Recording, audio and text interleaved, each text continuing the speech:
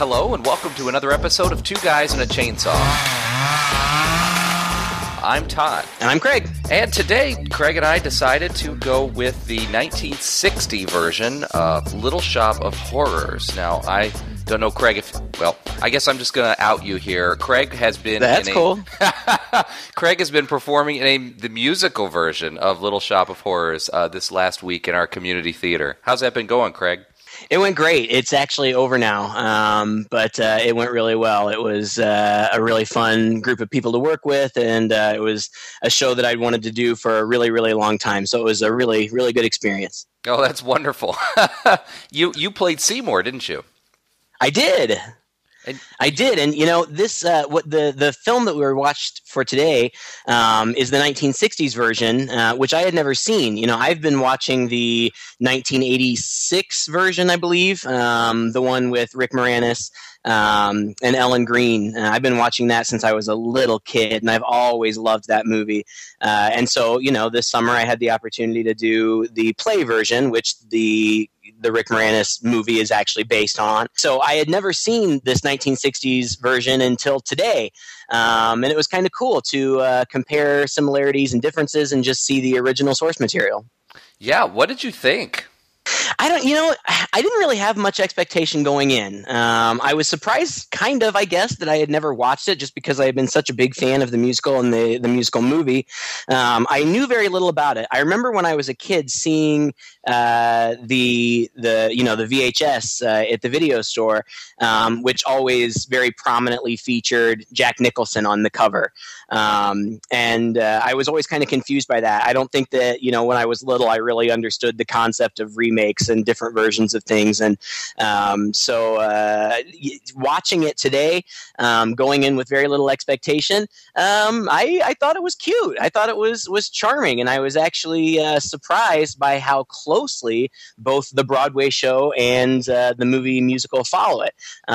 Clearly, obviously, there's differences.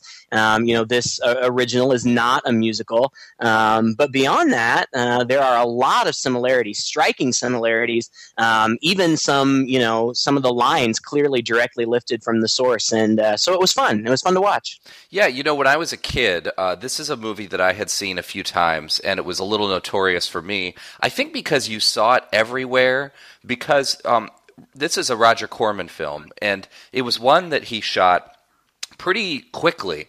I think actually all of the scenes that happen indoors in the interiors take place over 2 days. I mean, he shot them over 2 days. Right. Because he was very well known for getting the most out of his money. And he would shoot a film, and we've talked about this before, he would shoot a film, and then he would still have time left over on everybody's contract and still have these sets left over. And so he'd quickly have somebody whip up a screenplay, and he'd shoot another movie, and sometimes that second movie would do even better than the first. This movie was shot on old sets from another film that he did called Buckets of Blood. And he was able to convince whoever owned the studio that he was shooting in to let him use the sets for a little while longer, and they quickly whipped this thing together. And obviously, it turned out to have a lot more staying power than Buckets of Blood, although it didn't do quite as well at the time. I think he was so disappointed in the box office turnout for this little film that he didn't even bother to renew the copyright, and so it slipped into the public domain. And so you've been able to buy this like at dollar stores and on those cheap DVD sets with a bunch of films. It's shown up on TV quite a few times, and all of the horror movie hosts like Elvira and those folks have done this movie just because it's been so available and free to use. Right, and because it's public domain, it's legally available on YouTube, and that's how I watched it today. From what I understand, this almost was the result of like a bet or a dare. Corman talked to, I don't remember if it was a friend or his brother or something along those lines, and he bet that he could shoot a movie, rehearse and shoot a movie in a couple of days, and that's kind of where its notoriety came from initially, I guess. From what I've read, in reality, he actually rehearsed the actors for a few days before shooting, but he did most of the principal shooting, like you said, in those 2 days, and then they did do some reshoots in the subsequent weeks. But even that, they shot this on a budget of $30,000 over just a couple of days, and I was really impressed because I thought, as far as the filmmaking went, it was really competent. I mean, you would think, something that was done so on the fly that would be pretty obvious, but I think that it stands up with any of those B movie monster movies from this era. Oh, I totally agree, and I think a lot of that probably has to do with the competence of the acting. I mean, most of the people in here are pretty seasoned actors, even if they're seasoned in low-budget films. They're clearly very, very competent and very good at what they do. The star, Seymour Krelborn, is played by a guy named Jonathan Hayes, who you're not going to see in a lot of films, but he was in quite a few of Roger Corman's movies before this, so he was well-seasoned in the Corman shop. Jack Nicholson, this was one of his first movie roles. I think it might have been... Yeah, I think it was his third. Mm-hmm. And then Dick Miller, who we've talked about before, is in this film, right? Too. And he just keeps popping up, and he was a mainstay of Corman's. In fact, he starred in Buckets of Blood, which was the movie that Corman shot right before this. Right, and I read that Corman wanted him to play the role of Seymour, but he just didn't want to for whatever reason, so he turned it down and ended up playing a smaller supporting role.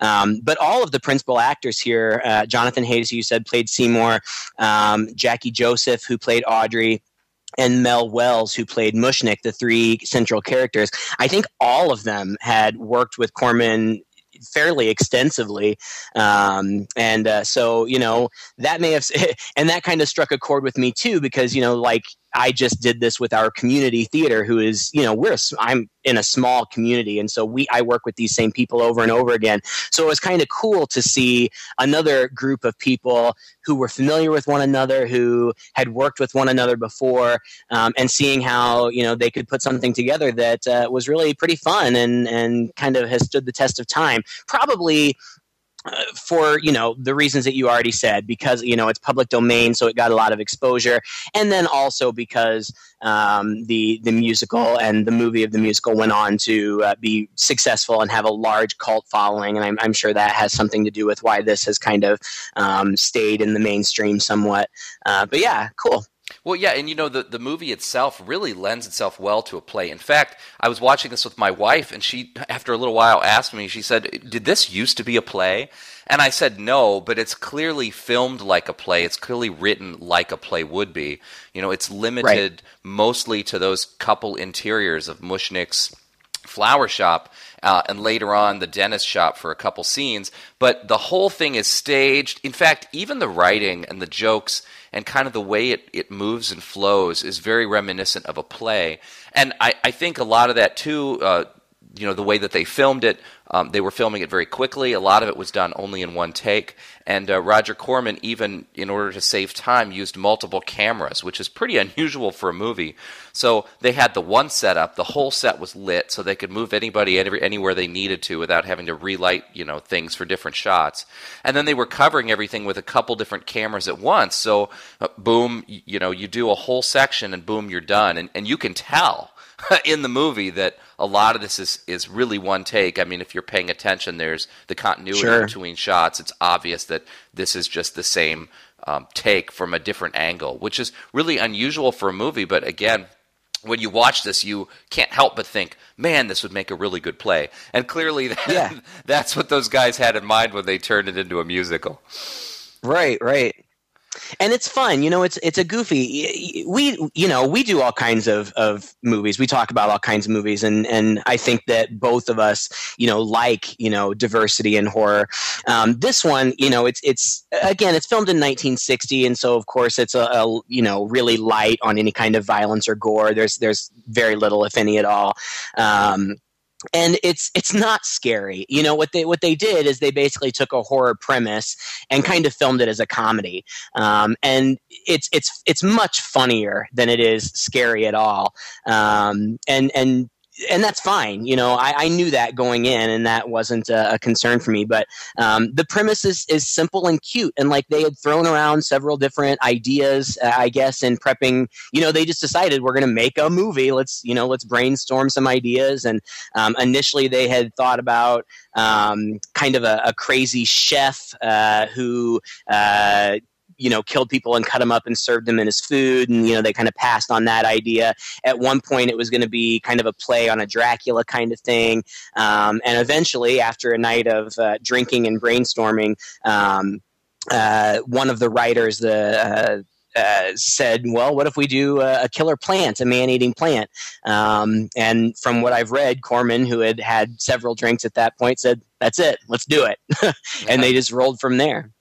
Yeah, and again, as you said, it's really cute and it's original. I mean, it's really pretty original for its time. I don't know if anybody had ever really done this. I mean, there were like man-eating plant films. I'm not sure how soon before or after this. Usually they were aliens, that came in from somewhere else and had kind of a plant form.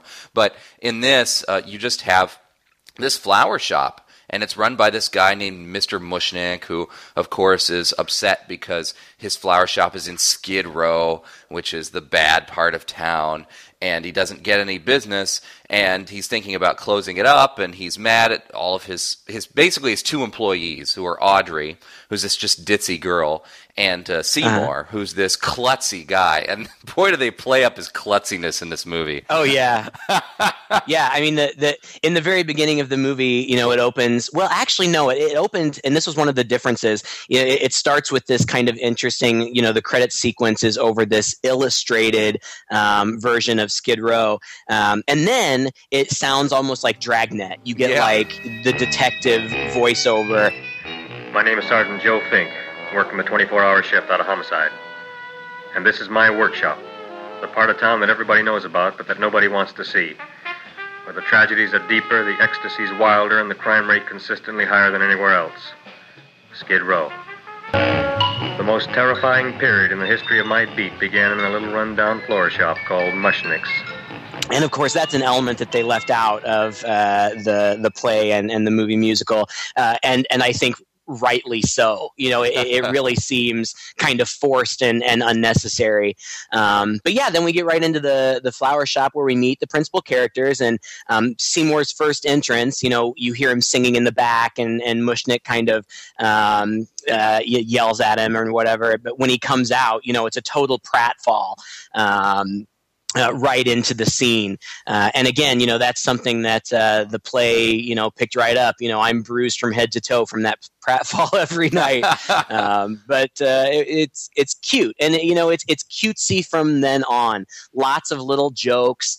I think that, there's quite a few jokes about Jewish culture that I don't even really think that I necessarily got. In fact, they had some problems with distribution because distributors were afraid that people would view it as being anti-Semitic. I didn't see that at all. And Corman said, that was not his intention at all. These were just Jewish characters, and, they played into the comedy. But yeah, so it's the little flower shop. It's failing. Seymour is a klutz. He's, he can't do anything right. He's messing up flower orders. He's breaking stuff. And so Mushnick fires him. He says, "You're fired."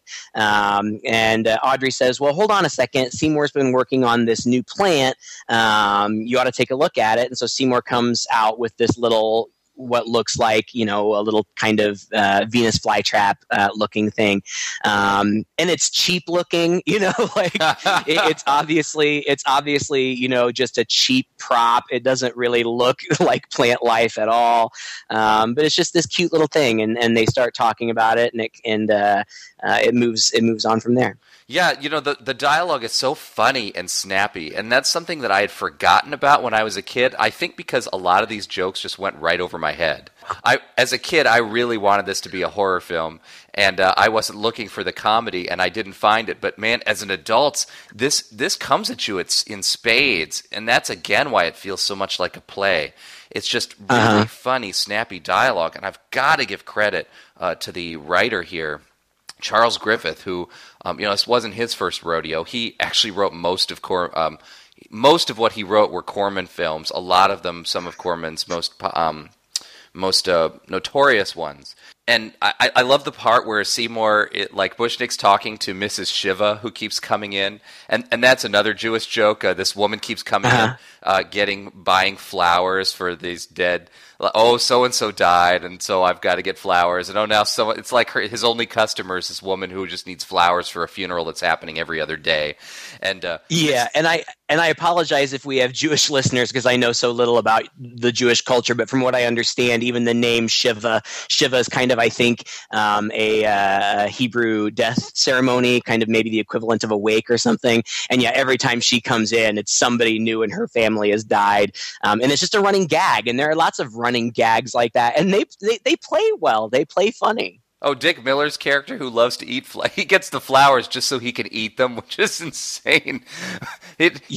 He goes from being this guy who is going to be the star to this weird bit part, but it's so cute. I don't know. It's just kind of funny. It is cute. Every now and then he pops in, and he's kind of the guy in the scene who makes little comments, and he's the one who actually comments. He says, Mr.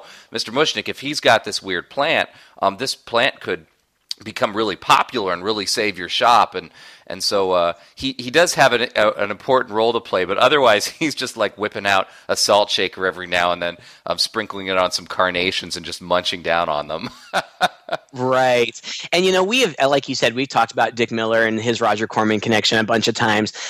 Which version of this did you watch? Did you watch the original black and white or the colorized? I watched the black and white version. Okay, I had every intention of watching the black and white, but the transfer that I was watching was really blurry.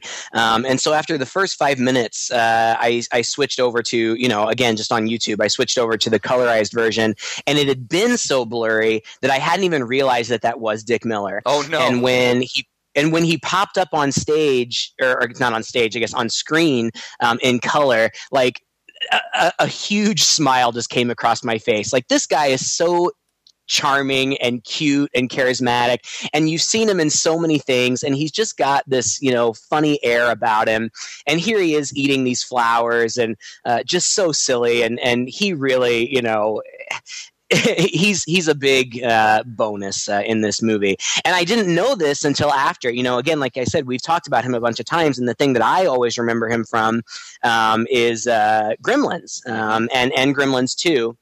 And after the movie, when I was, looking at some research and whatnot, I saw that Jackie Joseph, who played Audrey, actually played his wife in both the Gremlins movies. And again, it was just a connection that made me smile and, really brought back memories from my childhood. And that was a lot of fun too.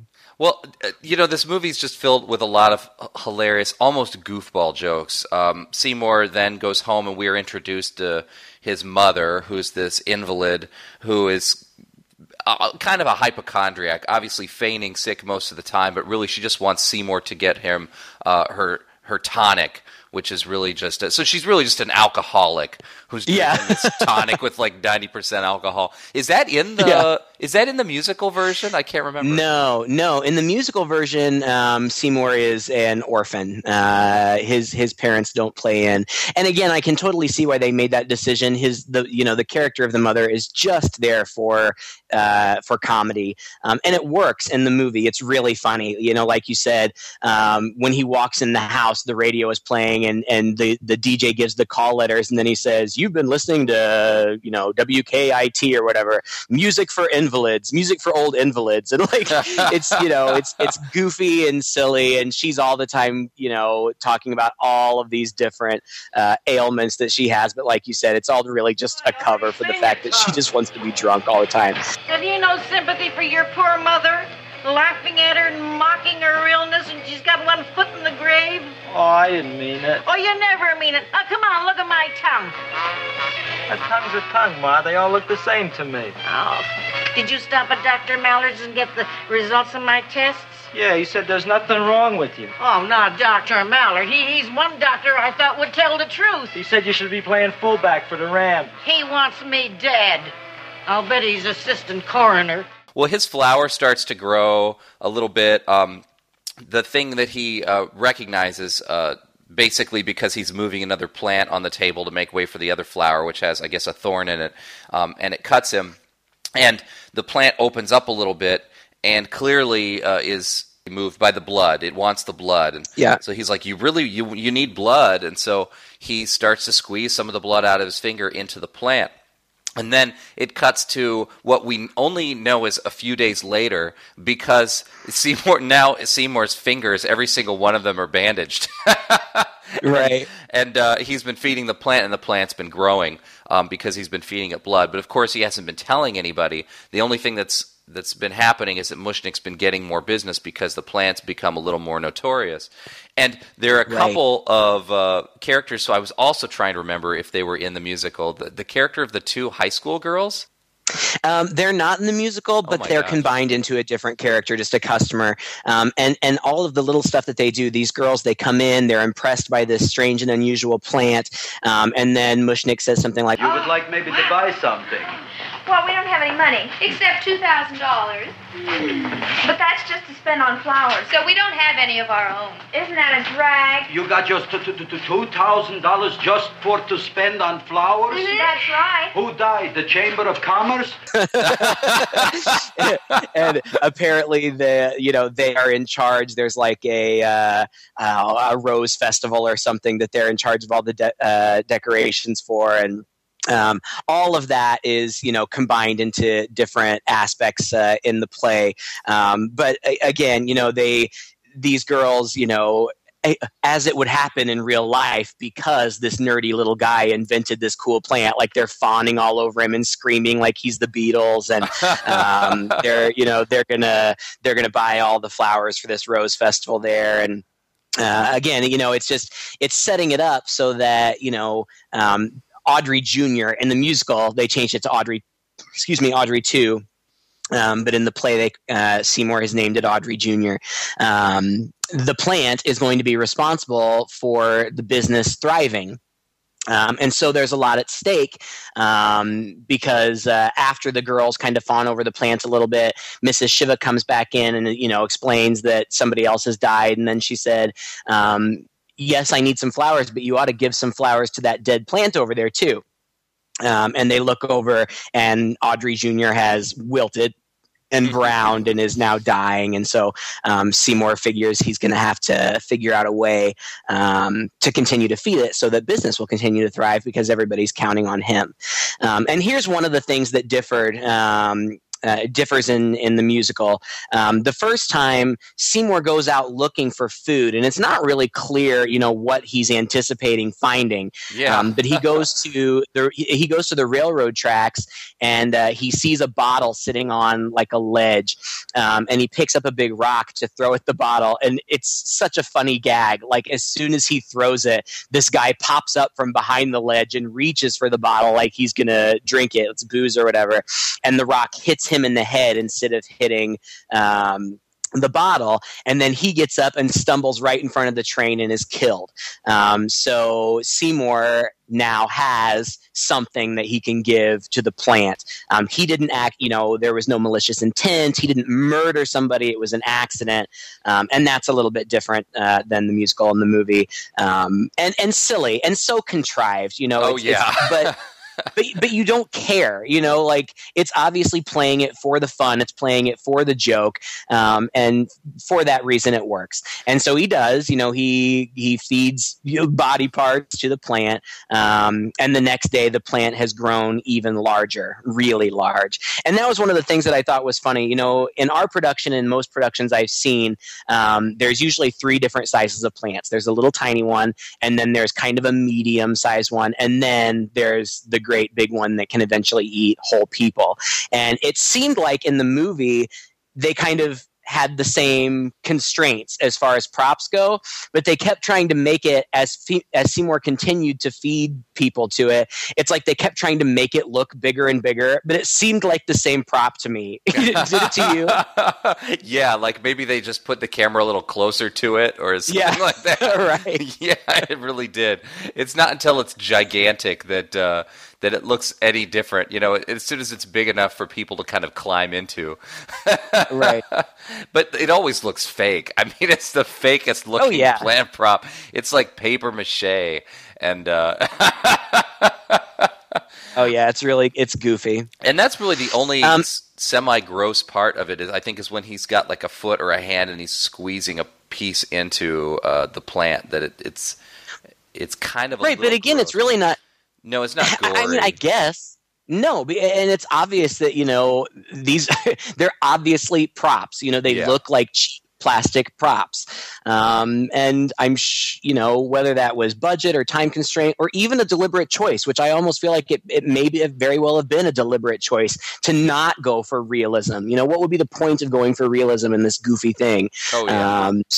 I thought it was I thought it was hilarious. I was chuckling the whole time. Yeah, it was.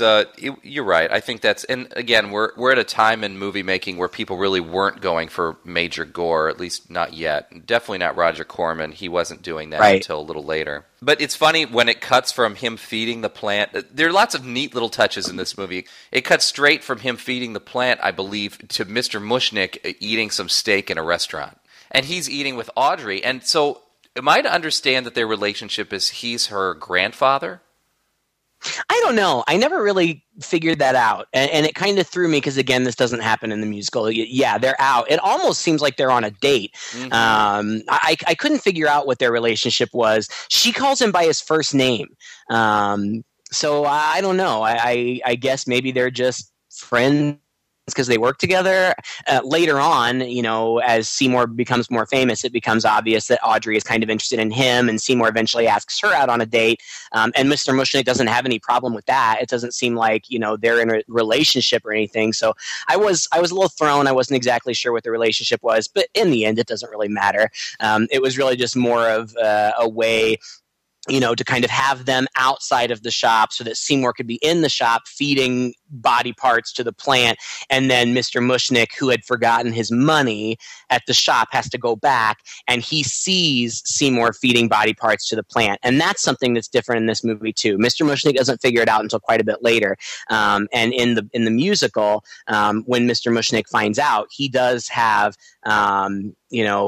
his conscience bothers him, and he wants to have Seymour turn himself in. And in the musical, to avoid that happening, Seymour allows the plant to eat Mr. Mushnick, and none of that happens here. Instead, Mushnick sees it, and he's got, kind of his conscience is bothering him. But because business is going so well, he kind of lets it slide. And Seymour tells him, I crossed these two different types of plants. One of them's a fly trap, and typically with fly traps, they eat like 3 times in their entire lifetime until they're full grown, and then they don't eat anymore. So Mushnick thinks, all right, well, if the plant has already eaten all it needs to, then maybe we can just kind of look the other way and not worry about it. Yeah, he keeps pulling Seymour aside after some of these bigger events, or after he knows that the plant's gotten bigger, so he must have gotten fed, saying like, so this is the last time, right? So this is it, right? And Seymour's like, yeah, I just don't see how it can get any bigger. Right. It's great because after that next morning, when, of course, after Mushnick has watched that happen, and the plant shop is booming because they're all looking at everybody's coming in to see the plant. And I guess Mr. Mushnick hasn't come to work until much later. That's what you can do when you're the owner, I suppose. It's funny how he walks in and he's so stunned. He's like stunned at the people and he's stunned at the attention it's getting. But then, of course, his conscience is nagging him. And so you get that great series of lines where the girls are talking with him. Mr. Mushnick, we talked to the committee and they said we could use your flower on the float. Hey, guess what? We're going to feature Audrey Jr. right on top. Boy. Can't you just picture it? I can picture it. Oh, won't the people just eat it up? Eat up the people. And we're going to have the big part of it open so she can sit in it. Who? The queen with her crown and scepter. She'll be so cute. Oh, you could just eat her up. Eat up the girls. Oh, there's Seymour! Which is just so funny. It's such a funny image. And they're so excited. And it's just so stupid that they would be so excited about this big, ugly plant. But, God, they are funny. It is an ugly plant, too. It's hard to believe anybody's getting excited about this thing. And again, like, you forgive the choppy writing because you're just in it for the fun. You're not expecting a lot of continuity. You're not expecting amazing storytelling. The day after he feeds the railroad guy to the plant, Seymour comes in and all of a sudden he has a toothache. So he has to go to the dentist. It's a total non sequitur. Like, yeah, okay, I have a toothache now. I have to go to the dentist. And he goes, and this is so funny. In the movie, they write in a motive for him to kind of have negative feelings towards the dentist anyway. That's all absent here. He just goes because he has a toothache, and there's no explanation for why really this dentist is so sadistic. He just is, and his customers are screaming and he's just pulling out teeth for fun. And Seymour gets in there, and the dentist pulls out one of his teeth, and then in such clunky storytelling, the dentist like picks up a scalpel or something, and Seymour grabs the drill, which is like hanging on an arm, and he says, a duel. And they start like sword fighting, like little kids would sword fight with like butter knives or something. And the dentist just like stumbles backwards, I guess hits his head on the wall, and is dead. Like, it's so goofy. It's so goofy. It's really dumb. It's almost so goofy, and it's so dumb, and that's why it's funny. Like, you're just laughing at how ridiculous it is, and I thought it was cute. Well, they're really going out of their way to find people. Either the people who are going to be fed to the plant have to be people who deserve to die in some way, like the dentists, or it's a total accident that they were killed, and that Seymour's not actually going out and killing them. Even in the musical, they kind of do that. I mean, he goes to the dentist with the idea that he's going to feed him to the plant, so he's going to kill him, but he can't get up the strength to do it, and it turns out the dentist kind of kills himself with the laughing gas. Right. So right. Yeah, it keeps you sympathetic to the Seymour character instead of turning him into this tragic. It keeps him a tragic figure instead of turning him into this guy, a monster. Yeah, exactly. Right. The scenes, some of them are completely, they have no relevance to the rest of the movie. This is when Jack Nicholson comes in, and Jack Nicholson comes in, and for no explained reason, he's like a mortician or something, and he gets off on pain. So he wants the dentist to like drill him and pull his teeth and whatnot. So because the dentist is dead, Seymour takes his place, like pretends to be the dentist, and he pulls out a bunch of Jack Nicholson's teeth, and it all happens so quickly. Like, Jack Nicholson is in the movie for probably a total of 5 minutes, if that, and he's young. Like you said, this is one of his first movies. I think I looked it up. I think he was about 23. There's no mistaking him. No. He has such a unique look and voice. There's no mistaking him, but he plays this goofy little role. I guess, when he had come in, Corman or whomever had told him that they were really going for, slapstick farce. And so he's just playing it really, really silly. That did kind of carry over to the film version, not the musical, but the film version of the musical. Bill Murray plays that character, and hysterically so. But it was cool to see. It was cool to see Jack Nicholson in that little cameo. Now, I can't remember how it is in the 80s film version and the play, but I was watching this with Jack Nicholson. I just couldn't help but think, man, this would be a much more effective scene if he wasn't playing it up so much at first, because part of the comedy in this is this tension. Okay, Seymour's got a cover for the fact that the dentist is dead, so he's playing the dentist, but here's a patient coming in who's expecting dental work, and so it would have been a little bit of a better scene if we didn't know the patient was weird until Seymour was sort of forced into this awkward moment of having to drill, and then we find out, it's okay because this guy's weird and he gets off on pain anyway. Sure. I don't know. Is that how it is in the movies, or not really? No, in the movie, Bill Murray plays it just as weird, and it's funny. But like you said, they were filming this so quickly. I read somewhere that I think in his biography, Jack Nicholson talked about this movie, and he talked about how they filmed it so quickly that they never even really finished that scene. They shot the sections in the waiting room, and then they shot the sections in the dentist office, and during the scene, I think that Seymour kind of climbs up on him, or I don't know, but something happened where the actor who was playing Seymour knocked over a piece of the equipment, the dental equipment, and it started to fall. And Roger Corman didn't yell cut, nothing. He just stepped into the scene, grabbed the equipment, kept it from falling, and said, "Cut, that's it, we're done." He wasn't even willing to stop and reshoot it. So they just kind of ended it where it ended. And so we get very little of anything in there. And then it cuts back out, and Jack Nicholson has his back to the camera, and when he turns around, a bunch of his teeth are blacked out, but he's a happy customer. Well, Dr. Favre, it's been quite an afternoon. I can truly say I've never enjoyed myself so much. I'll recommend you to all my friends. Thank you. Bye. Bye now. And that's it. It has no implication on the rest of the movie at all. It's just a goofy little comedy bit. That's right. And I think it's immediately after this then that we get to the Dragnet-style cops, right? Right. And they're in there, and they are so Dragnet. It's obviously, I mean, it was still a popular TV show at this time even. Obviously much more part of the pop culture than it is today. But even today, you recognize that, I'm Joe Friday, hey, and they just go back and forth, and they talk very seriously in these short clipped sentences. And This was my favorite bit of dialogue in the whole movie. It was so funny because they play it so dry. How's the wife, Frank? Not bad, Joe. Glad to hear it. The kids? Lost one yesterday. Lost one, eh? How'd that happen? Playing some matches. Well, those are breaks. Yeah, I guess so.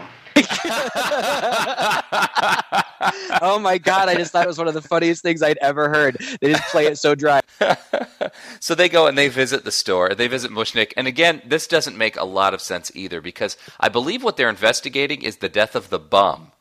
Isn't that right? And the dentist both, yeah. Oh, okay. Because Seymour, I thought, cleaned up pretty good after the death of the bum.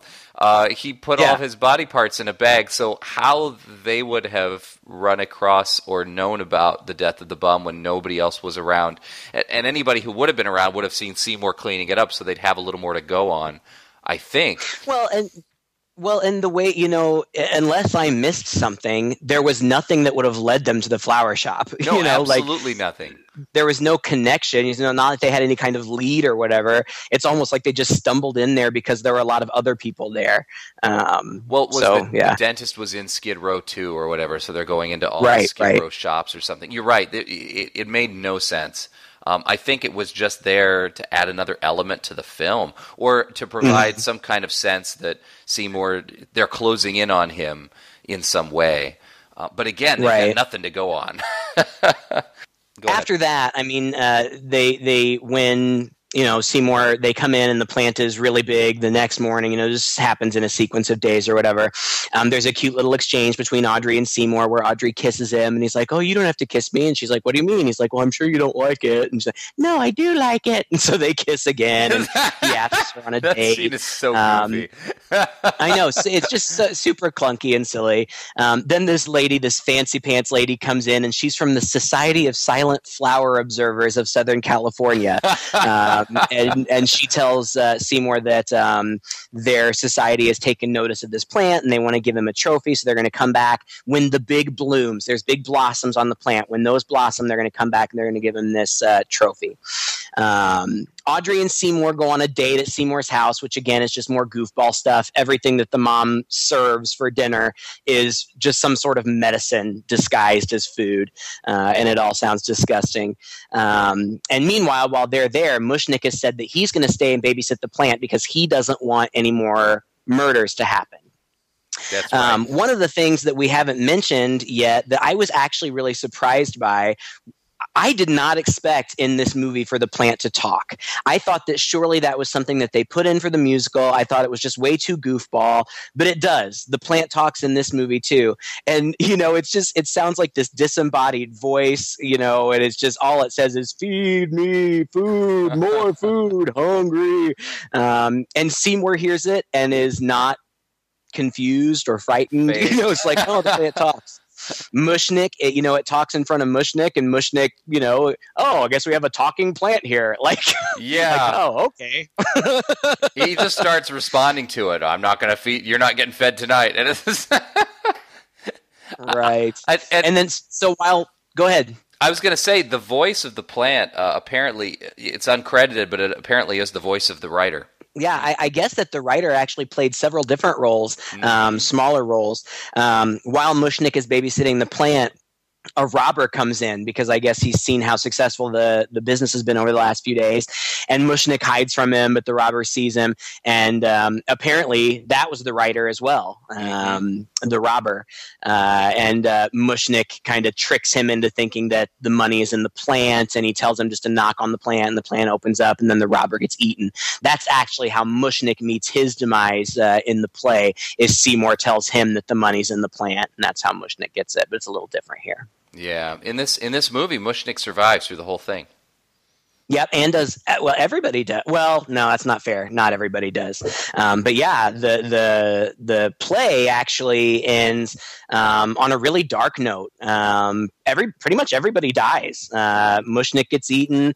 Audrey gets killed by the plant, and Seymour ends up, because she's died, he feeds her to the plant, and then Seymour gets eaten by the plant too.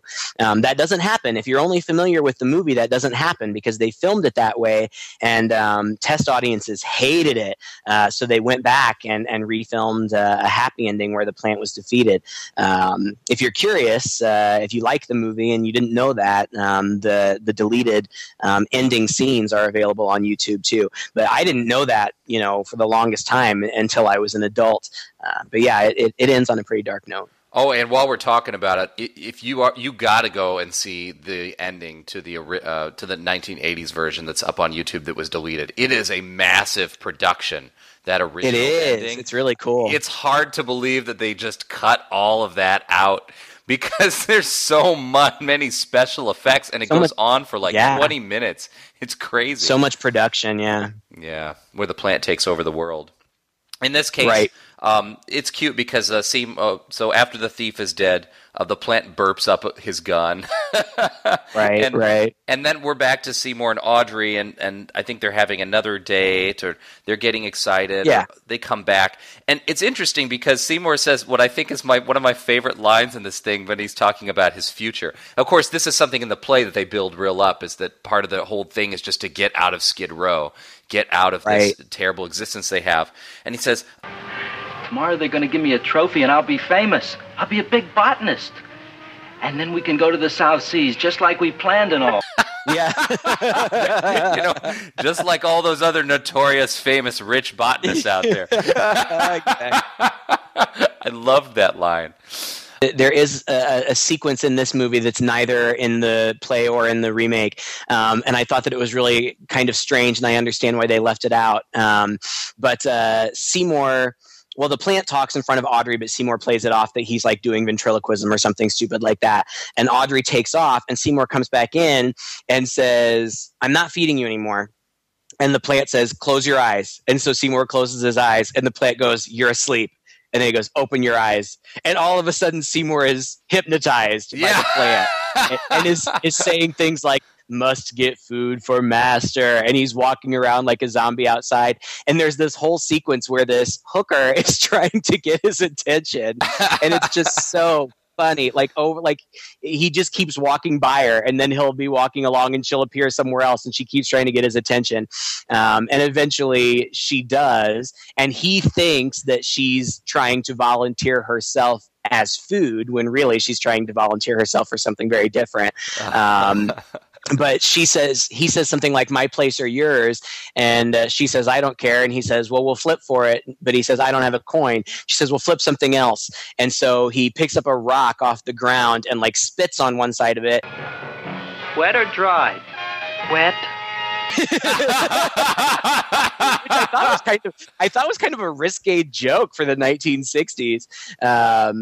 And so he tosses the rock up in the air, and it comes down, of course, and lands right on her head. And so then she's dead, and he feeds her to the plant too. And that leads up to the scene. It's the morning where the people, the Society of the Silent Flower Observers, have come to give the trophy. Yeah, and for some reason they've decided that it's impossible for them to give him the trophy until the plant blooms. Right. So they've all got to be there to witness the plant bloom, which apparently happens on a very precise time scale because they're all there, and the buds open, and you see the faces of the dead people on the plant. And the cops are there too for some reason. And so they see this and I guess sort of put two and two together. Hey, these are the victims. We at least need to catch the Krellborn kid. And so Seymour takes off running, and there's this extended, excruciating, dumb chase sequence through Skid Row, through all of the weird parts of the city. Suddenly it's nighttime, I guess. Right. I actually thought that part was really funny because I have no idea where they ran and I have no idea where they shot it. But at one point, they're running through this huge tire yard, and it's like all these enormous tires, and they're like running over the top of them and through them and stuff. When they don't need and to. It made no sense. Yeah. I had no idea where it was, but it was kind of a cool visual. And then they ended up, I guess maybe it was a junkyard or something. They ended up in this place where there were a bunch of toilets, and it was, like you said, it was kind of excruciatingly long. I don't know if they were stretching for time. It's a short movie. It's under an hour 20. But yeah, and it's pointless because Seymour, they chase him around, and then he just ends up coming back to the shop anyway. Well, I remembered, and I don't know if it's just the thought, everything mixing together in my head, but I distinctly remembered a different ending to this movie. I know it doesn't have a different ending, but it's just interesting how your mind remembers things as a kid. I remembered a better ending to this movie. I remembered that because after the big chase scene, Seymour's back at the shop with the plant, and he basically says, I'm going to take care of you once and for all. And he grabs a knife, and he climbs into the plant with the knife. Right? Mm-hmm. And so the idea is, I guess he thinks he's going to kill the plant from the inside. I mean, forget about hacking it away at it from the outside where it's safer. Right. But anyway, my recollection of the ending was that the Society for the Flower Givers had not seen, none of that budding had happened yet, but he had gone into the plant to kill it, and then the next morning everybody had gathered to see the plant open up, and that's when they saw the buds of the different people who had been killed, and then the last bud that opened was had Seymour's face on it. And then saying, I'm really sorry, everybody, and then drooping down. Yeah.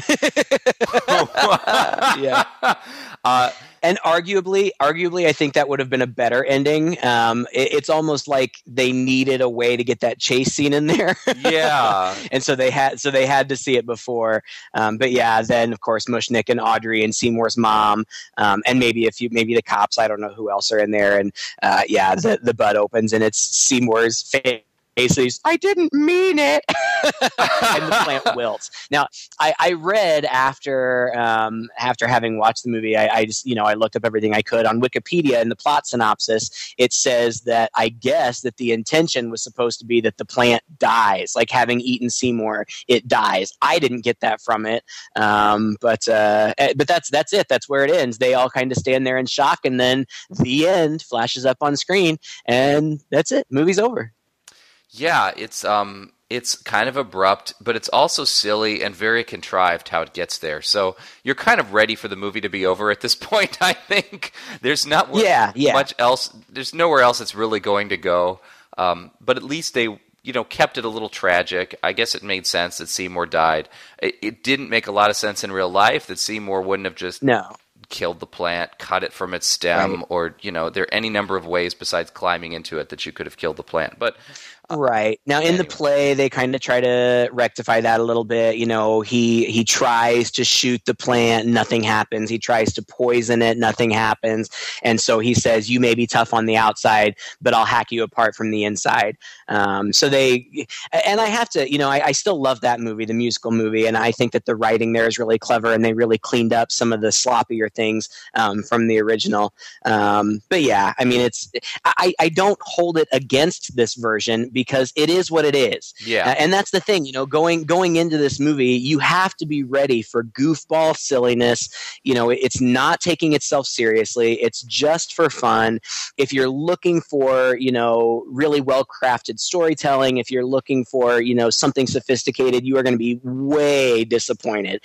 But if you just want something cheesy, you know, from this era of, you know, B-monster movies, I think it's cute. I thought it was a cute little movie. Oh, I'm with you. And, you know, aside from the things that we have definitely outlined where it's contrived and it's cornball and it's silly, I think it actually holds up pretty well in that, aside from some outdated references and some silliness, I mean, the jokes are good. They're funny. Yeah. And they come at you rapid fast. The movie really moves quickly. And it is a short film, so you're not sitting through it for very long either. Except for that chase scene, it really doesn't seem to unnecessarily stretch things out too far. Right. It's just a tight, economical, funny little film, and I'm so glad that it's gotten a life beyond this older version of the 1960s, because I think it kind of deserves it. A credit to the writer, I think, and the ensemble cast. Yeah, and it's the kind of thing, would I watch it again for my own benefit? Probably not. But might I watch it again to introduce somebody else to it? Maybe. I think so. Especially if it was somebody who is a fan of the play or the musical movie, and they hadn't experienced it before. I would definitely sit down and watch it with them to kind of see what their reaction was, because I think it's fun. Well, you know, and poor Roger Corman, I mean, it has gone into such a life of its own after this, him letting it slip into the public domain. Who would have thought? I hope that at least they're giving him some kind of royalties or something anyway. You know? Yeah, I don't know. But, the man's got money. It's not that big of a problem. Sure. You picked this kind of, you know, as a courtesy to me, and I appreciated that.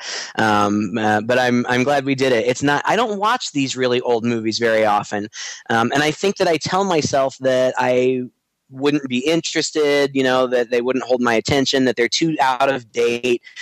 And so I'm glad that you suggested it and that we watched it, because it really is kind of a look back at a time that is long gone.